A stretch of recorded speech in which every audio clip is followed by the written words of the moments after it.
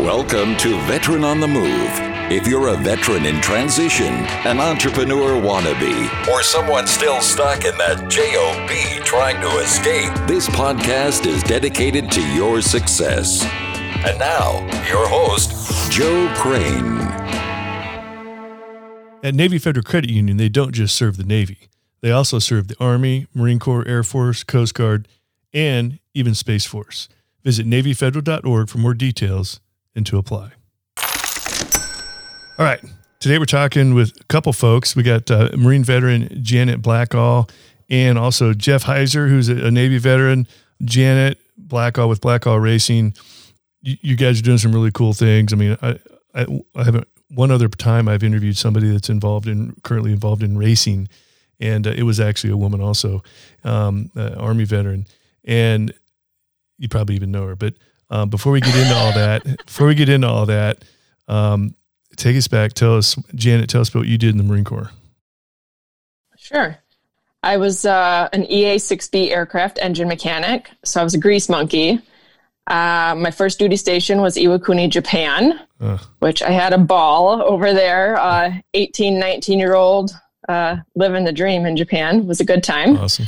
And then was stationed stateside at Cherry Point, and did one tour in Iraq for Operation Iraqi Freedom, and then wanted to get out as quickly as I rose my hand and extended to go to war.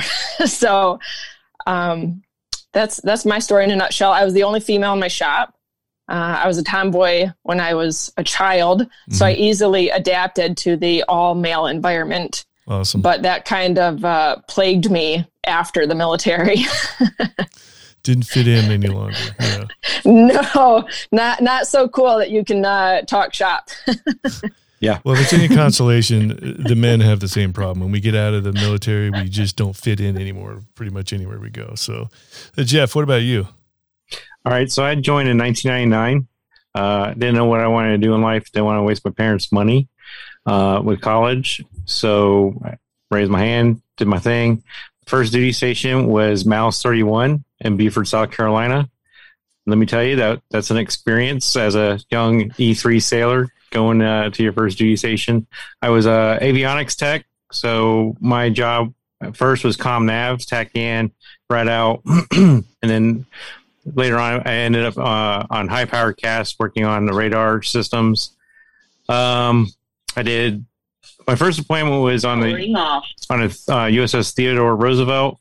We did 159 days out at sea after September 11th. I did 12 years after the 12-year, or in that 12-year period, I did 4 total deployments. So about every 3 years I was deployed.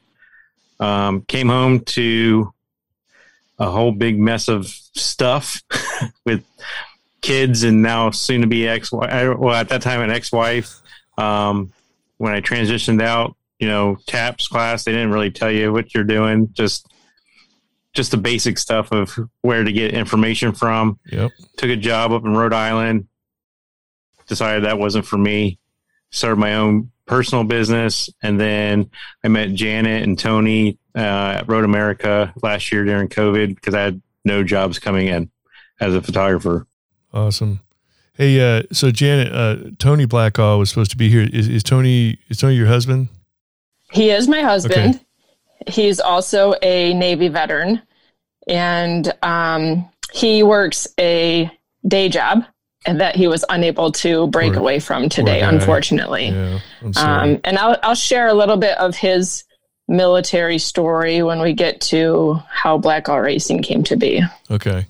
So, and then if that's all right with you. So, absolutely. So, Jeff, you were in the Navy, but your first duty station was Beaufort, which is a Marine Corps air station. So a lot of people may not get the distinction there. You were in the Navy, but yet you're on a Marine Corps air station working with Marines and probably even for Marines at some level of the chain of command there. But so were both of you Mousters?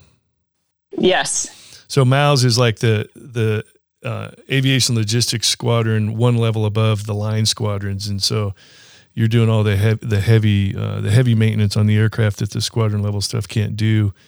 And I'd be willing to bet that's where you met your husband, through the Mouse. Because like people are asking, how's a Marine marry a Navy guy, right?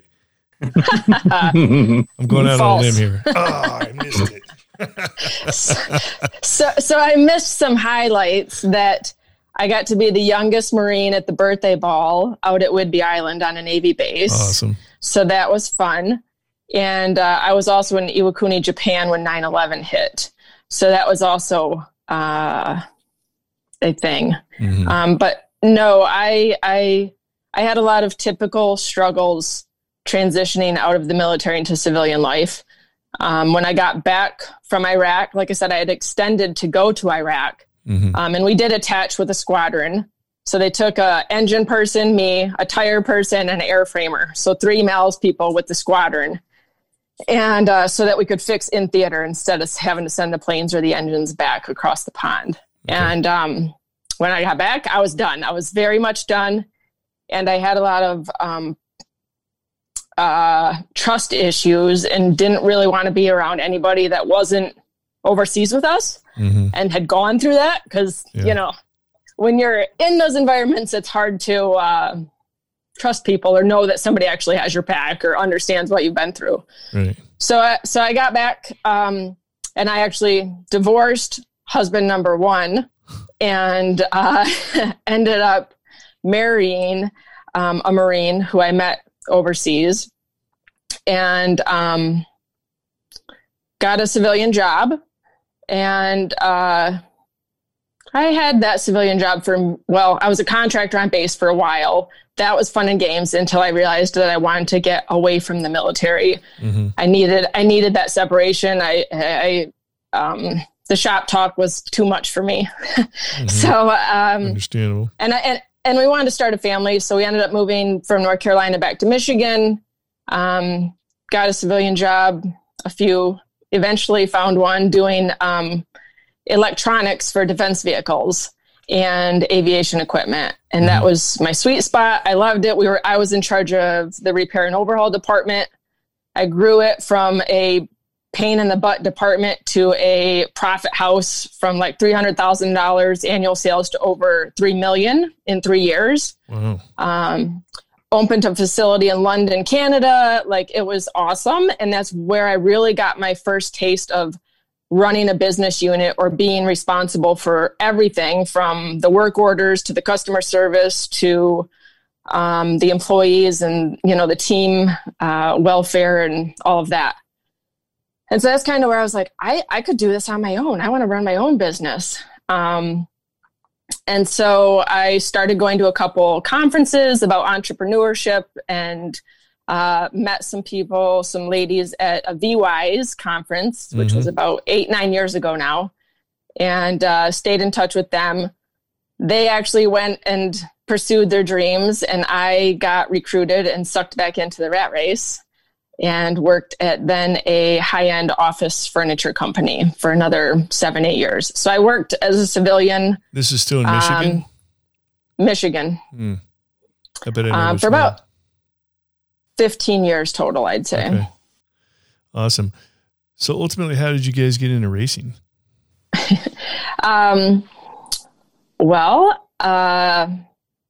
My husband, fast forward to third husband.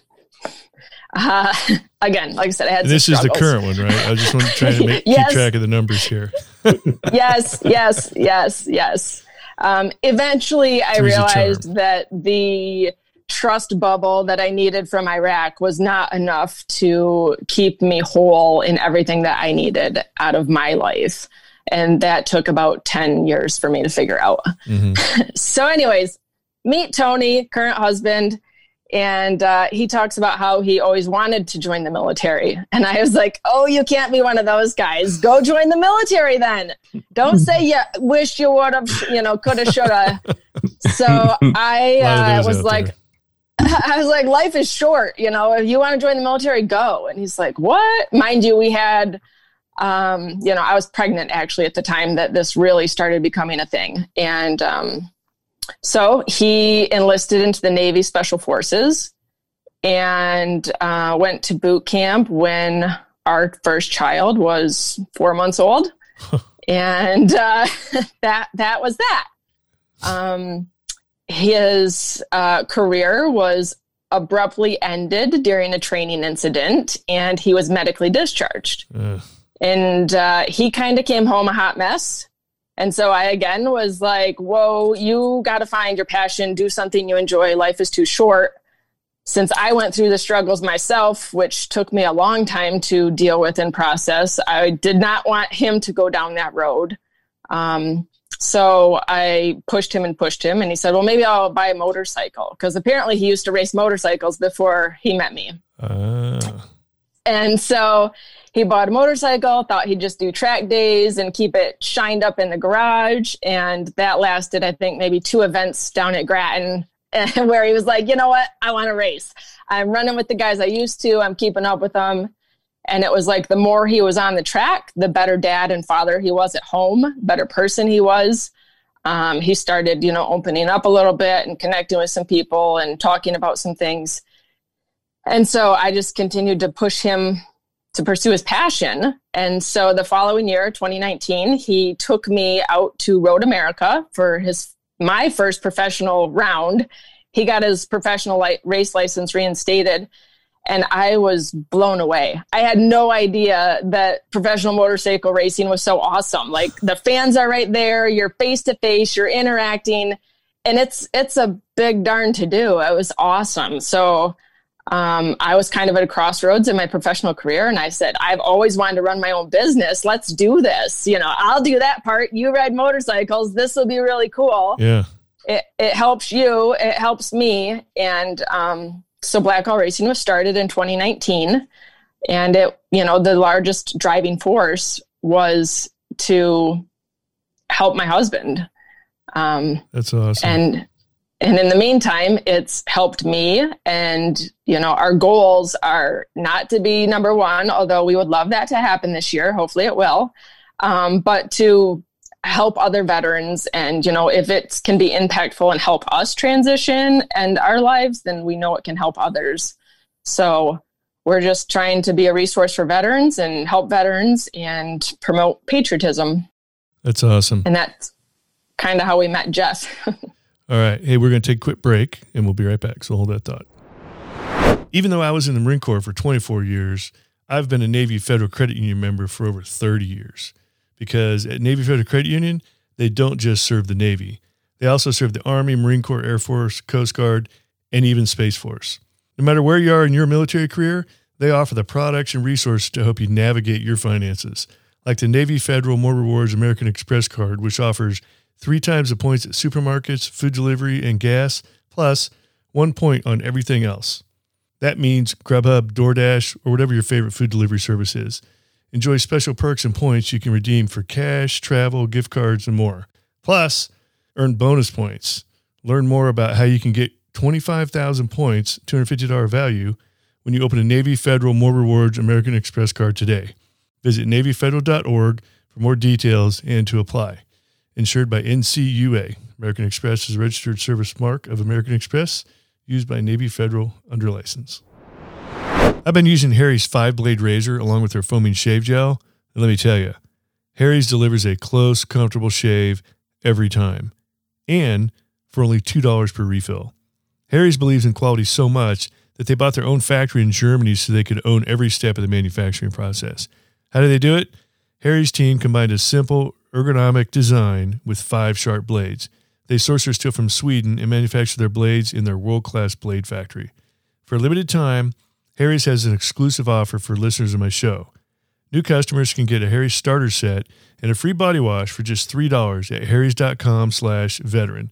That's over a $16 value for just $3. You'll get a 5-blade razor, weighted handle, foaming shave gel, a travel cover, and a travel-sized body wash. It's an incredibly great deal, but act fast while supplies last. Go to harrys.com/veteran to redeem your offer. All right, back talking with Janet Blackall and Jeff Wiseman. Janet being the Marine and Jeff the Navy guy. Janet, earlier on in our first half of the conversation, you had said when your husband started racing, something he'd done when he was younger, you said that the more he raced, the better husband and father he became. I think that's very significant. So can you expand on that a little bit? Sure. So before racing, when he'd come home from, say, his day job, he would partake in alcohol, which is fine, but he would kind of close himself out. It was kind of like we didn't even exist. He'd walk through the house around us, sit down, put in some action war movie and sit in front of the TV and not talk to us, not anything. Like he wasn't even there. It was not good. And so the more he got on the track, the more that he actually started to talk and say, hey, maybe let's go out to dinner, or actually wrestle on the kids, wrestle with the kids on the floor and play with them, or go sit in the room and do a puzzle with them, and just like spending quality time in the moment with us was something that was very much missing prior to motorcycles. And I think if he was here, he had a lot going on in his head and was unable to, compartmentalize or process or shut it away and be present in the moment with us. And I think that either maybe it's the focusing that you have to do to ride a motorcycle at those speeds to able to slow your brain and realize you can be present in the moment, even though you maybe got a lot of things flopping around up there that maybe aren't pleasant or that control you in ways that you are unable to control. Yeah, I just thought that was interesting because we talk about sense of, or when veterans lose their sense of purpose, typically when they get out. Some of it might be that. I just wanted to hear what you thought about that, because even whether it's racing motorcycles, flying airplanes, or whatever it may be, and whether it's a job that does that, or some other activity on the side that does that, I think most veterans fall by the wayside. It's because they never regain that sense of purpose in something new or something else, besides what was in the military for them. So, yes. Yeah. And so, all right. So tell us a little bit about Blackall Racing, and I really want to get into the entrepreneurial aspects of what it's like to run and market and sell a racing team. Yeah, it's everything that I didn't expect. I'll say that for sure. Originally, I thought it would be pushing a lot of, sponsorships, and people would be like wanting to sponsor you. We compete nationally all over America with televised coverage. But I realized that people weren't really interested in that. And COVID hitting at the same time as our first full season has really made things extra unique and challenging. But we've kept focus on what's important to us, and that's connecting with veterans and being a resource for veterans. So we do that by partnering with nonprofit organizations who promote alternate therapies for veterans. So one of them is like Vet to Track, who actually puts veterans working on our race team so they can experience what it's like to work on a professional motorcycle race team. And this year we're working with NEVA, who's very much into alternate therapies, be it a whole assortment of things. But we are using our platform to connect down all these avenues and then have wide open exposure to all the spectators and fans. We run a very military-esque livery always, and that kind of gets the attention of the fans and spectators to go, what is this? Are you guys military? What's going on here? And we're like, yeah, very much military. And we give away little special trinkets to all the veterans we meet, and just kind of continuing to grow that community and connect and stay in touch with people. And another fun thing that we do that's important to us is the patriotic packages. And that's where we provide everything within our hospitality suite for the fans and spectators to pack a care package and write a handwritten note that gets sent to troops at the end of the season. So last year we sent 200 care packages that had been packed at all the different Moto America rounds overseas to Bahrain. Oh, that's cool. And so we're hoping to do that again this year. And now that we're kind of on our third year of professional racing, now it's getting to be more about the sponsorship. Now people are like, oh, you're an established brand. Yes, maybe I want to sponsor you. And in the beginning, it wasn't. The beginning was just hustling and faking it till you make it. And, being there, proving that you are a thing. Does being as an established racing brand, is it wins, or is it longevity, or is it something else that makes you an established brand as a racing team? I think, so we're a privateer team, which means we're self-funded, which is very tough. And I think if we had wins, that would definitely continue to help elevate our brand and maybe make sponsorships with some organizations easier. We are hopeful to be in the top 10 this year. Last year we were not. But again, it at the end of the day, it really boils down a lot to the financing. For us, I think we've been successful because we are so passionate. We have done a lot of creative things to add value to those who partner with us. And I think some of that was COVID. Some of it's the military can-do attitude and just the sheer passion that come hell or high water, we're going to make this work. Mm-hmm. And it's not like I have a huge inheritance or that we're independently wealthy. So that's not the case. So it's a lot of hustle and getting creative. Wow. Do you guys have multiple drivers? I'm not even sure how. You're mostly motorcycle racing, right? Or if all motorcycle? We are only motorcycle road racing. Okay. And currently we just have the one rider, Tony Blackall, who happens to be my husband. We definitely would like to add and expand our team. That would also help.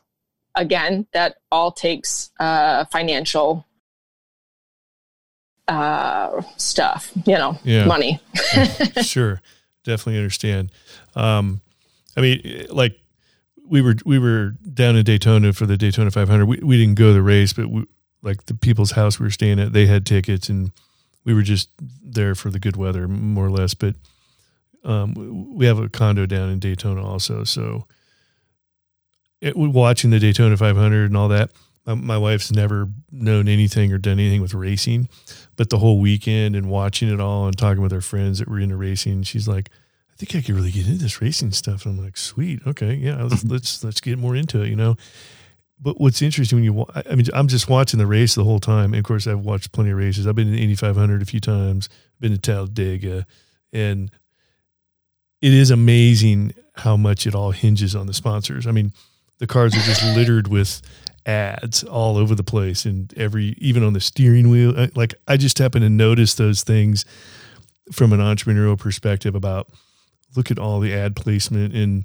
I'm like, I wonder how much that little sticker right in the middle of the steering wheel costs that you only see once in a while when they go to that guy's camera in his car. And it's just really interesting to me to see all that. And I've always seen that, but from an entrepreneurial perspective, I just have I think I look at things differently than a lot of people just like watching the cars. But how I don't necessarily want how you go about getting sponsors, but can you talk a little bit about the money required to run a racing team or whatever numbers you're willing to share, and then maybe what some of the top 10 teams are getting as far as funding, sponsors or whatever. What does it really take financially to be able to run a racing team like this? Yeah. So for our team, we're a privateer team, like I said. So we have crewmen who are buddies and friends who work for free. The big guys definitely have paid mechanics. So do you know, I'm not really asking how much you and your husband are putting into this by any means, but like some of the top 10 racing teams that you're familiar with, you probably hear, they got $100,000 sponsorship from whatever. What are some of the big teams? What is their sponsorship purse, look like? Do you know, or have an idea maybe? Closed and locked up and very tight-lipped. Nobody knows anything, I'd say, really? So I'd say I didn't know that. I didn't know that. So that's interesting. I've had one mentor tell me for to be professional, we should plan on a $250,000 budget annually. I'm surprised it's not more than that. Yeah. We personally have not spent that. We personally spend about $5,000 a race weekend. But there's so much cost in addition to racing. For example, the rig, the trailer, the truck, the maintenance. We definitely spent over $100,000 last year. And I'm going through all the numbers right now because I had saw you were going to ask that question. I'm like, well, how much is still startup costs of buying the canopies, the team outfits? There's definitely a lot of investment up front in that stuff that hopefully we don't have to continue to buy and buy and buy. And then, a race weekend though, is about $5,000. And I'd say 3,000 of it is just tires. No kidding. Yeah. Tires for the bike. Wow. That is the most expensive expense. Wow. That's awesome. Holy cow. So interesting that nobody knows how much other race teams are getting for their sponsors. That's kind of funny. I would guess. Go ahead, Jeff. I would guess anywhere between 500,000 and up. Because some of their technicians and stuff like that, like Attack Yamaha, they have some very intelligent people that are tuning the bikes on the spot. So they've got to have a pretty deep pocket to make that happen. And okay, so let's say there are teams that are getting a few $1,000,000 each year or something like that. How much difference does that make in them winning races, and why? Really, I want to know the why. Is it like you said, tuning the bikes to where maybe your guys don't have that level of sophistication or even the electronics equipment to do it? Yes. How much difference does that kind of stuff make? Huge. So from 2019 to 2020, we did make probably about $20,000 investment in electronics equipment for our bike. And it's night and day. It's really night and day. Moto America advertises it as a few modifications to a stock bike, but really there's the amount of modifications that you can do and still stay legal is, there's definitely, you can switch out the wire harnesses and the brakes and the forks and the this and the that, and it all just adds up to money, at the end of the day. Really? Yes, you can race without that stuff, but you're probably not going to be competitive with the top performers. Interesting. So, now, okay, if I was an investor, mostly the return on my investment comes in the form of advertising, right? Or yes. Because my next question was, would somebody be willing to invest in sponsoring a motorcycle racing team? Like, is there no other payoff, like other than the advertising? Like for example, one of the big things NASCAR weekend was Michael Jordan.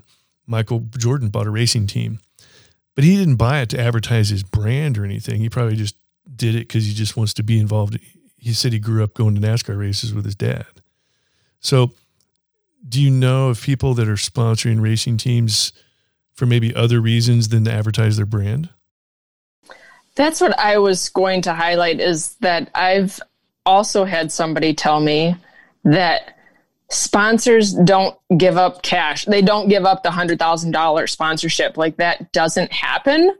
I'm still hopeful and believe that it exists out there, but I have had somebody tell me that that's just not how the big guys are getting their money. Some of them are getting supported by, say, a factory, third door, not directly, of course, but where, then their engines are provided for, or their technicians are provided to the race team, but really they're on a dealership's payroll, or do you know what I mean? Yeah. And so a lot of the, I'd say, big sponsorships is coming from dealerships or some motorcycle centric industry that already shares a lot of those costs. Yeah. And then it flows over and makes sense. Like, because, if you own a high-end, you own a high-end motorcycle repair shop or something, you loan some of your mechanics out so they're involved in race weekend and stuff. Yeah. And then you get to put those posters up in your shop, and your mechanics become better, or maybe they have more clout in the business and those kinds of things. So it's kind of cool. Yeah. And you send your rider out on dealership bikes, so they're getting seat time, they're getting better. Maybe they take potential customers out with them, so you're growing your customer base. That, I believe, is a lot more about how this world actually gets support and why people maybe invest in it and do that. And what percentage of the members on your team are veterans? 100. Really? Is that is that by design or just the way it worked out? I would say it's kind of by design. And you guys in your team, do you guys stand out on race weekend from the other teams? I hope so. I think we do.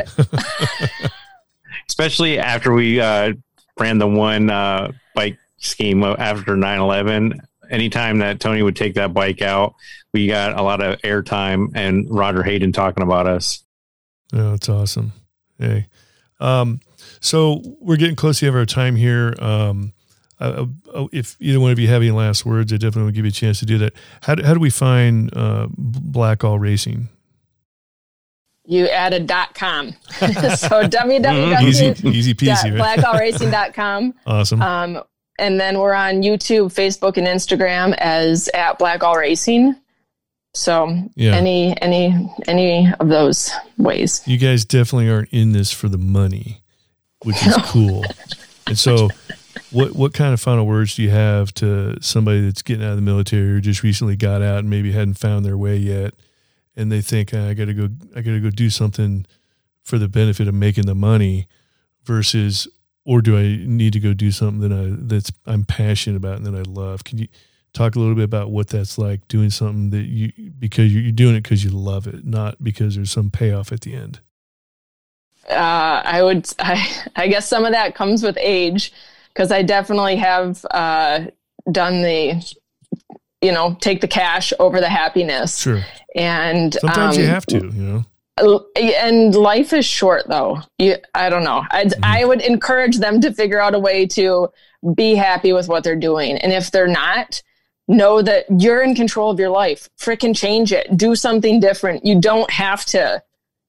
Nothing drives me more crazy than people that are like, oh, I hate my job and I have to have this job. No, you don't. Like, apply for different jobs. Maybe it's not going to change overnight, but are you actively doing anything to change that situation? Because you're the one who controls that situation. Yeah. And so I'm a doer. So I push people to get out of their comfort zone. Awesome. Jeff? Also, with what Janice said, if you're going to change up and do something that makes you happy, make sure you have someone that, like your spouse or somebody that's super supportive of that. Because if they're not, it's just going to cause a rift at home too. So you got to really have a good support system to make that happen. Absolutely. Well, cool. Well, I look forward to you guys' future success. If I ever run into anybody that's looking to sponsor a motorcycle racing team, I'll be sure to put you guys in touch with them. Sounds good. And if you want to get out to the track, we'd love to give you some tickets and have you out. Yeah, definitely. What city? Give me a quick rundown of the cities this season. Atlanta, Georgia, Pittsburgh, New Jersey, Virginia, Barber, Alabama, Virginia. Okay. The Ridge out in Washington State, Laguna Seca in California, Brainerd in Minnesota, and Road America in Wisconsin. Awesome. Dude, that'd be great. I don't think I've ever been.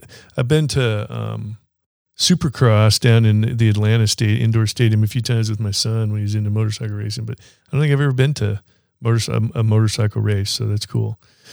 All right. We'd love to have you. All right. Yeah, sounds good. We'll be in touch and appreciate it. So, all right. These three veterans are Oscar Mike. Thank you for listening to Veteran on the Move, your pathfinder to freedom. If you like the show, leave us a review on iTunes. Reviews are always greatly appreciated.